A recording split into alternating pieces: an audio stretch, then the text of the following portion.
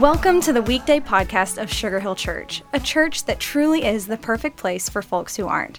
So whether you're exercising, driving, meditating, or just hanging out with us today, thanks. Let's join Pastor Chuck Allen for an encouraging message. Thanks so much for that introduction, and thanks for joining me on today's Weekday podcast.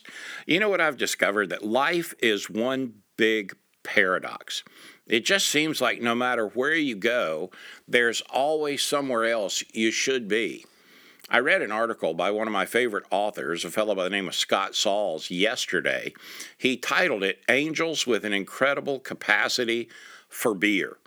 That title caught me off guard, and I thought it was just pretty hilarious. So I read the article, and I found this quote that he used by Brennan Manning, the author of The Ragamuffin Gospel, that said, "When I get honest, I admit I am a bundle of paradoxes. I believe and I doubt, I hope and I get discouraged. I love and I hate. I feel bad about feeling good. I feel guilty about not feeling guilty. I'm trusting and suspicious. I am honest and I still play games. Aristotle said, I am a rational animal. I say, I am an angel with an incredible capacity for beer." All right, I don't care who you are. That's funny. I don't care who you are.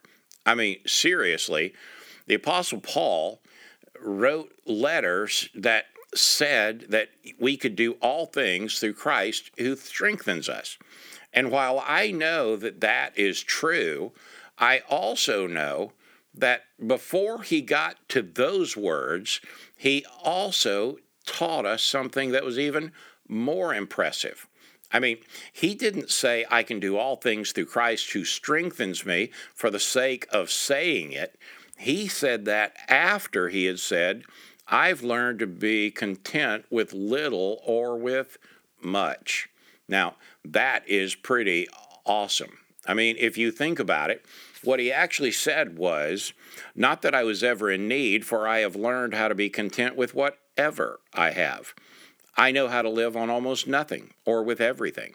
I have learned the secret of living in every situation, whether it is with a full stomach or empty, with plenty or little. That was the precursor to being able to say, for I can do everything through Christ who gives me strength.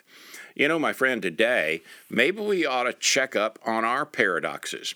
We have faith, but we doubt. Well, we struggle, but we're happy. We're not happy, but we want to be happy. Anywhere you look today, you'll find a paradox.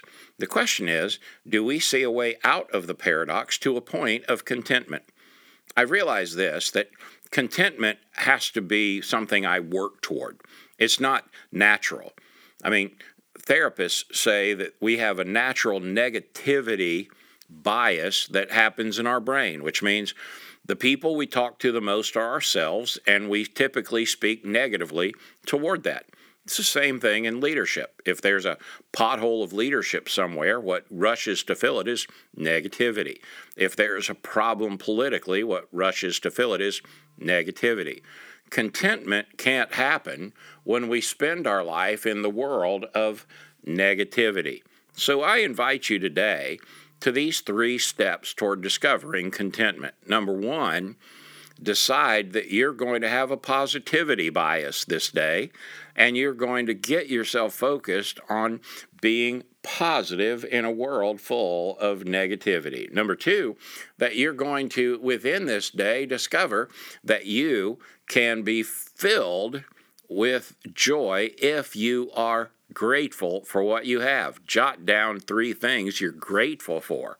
And then 3rd, spend a little time telling the Lord that you love Him. And then speak with Him out loud and watch and see how your contentment grows today. Thanks so much for joining me on today's Weekday podcast. Thanks so much for joining us today for the Weekday podcast. We would love to see you at Sugar Hill Church for one of our gatherings each Sunday at 9 and 11, and we are always streaming live at live.sugarhill.church. Again, thank you for joining us today. Please share these weekday podcasts with friends and family by tapping the share button. Have an awesome day.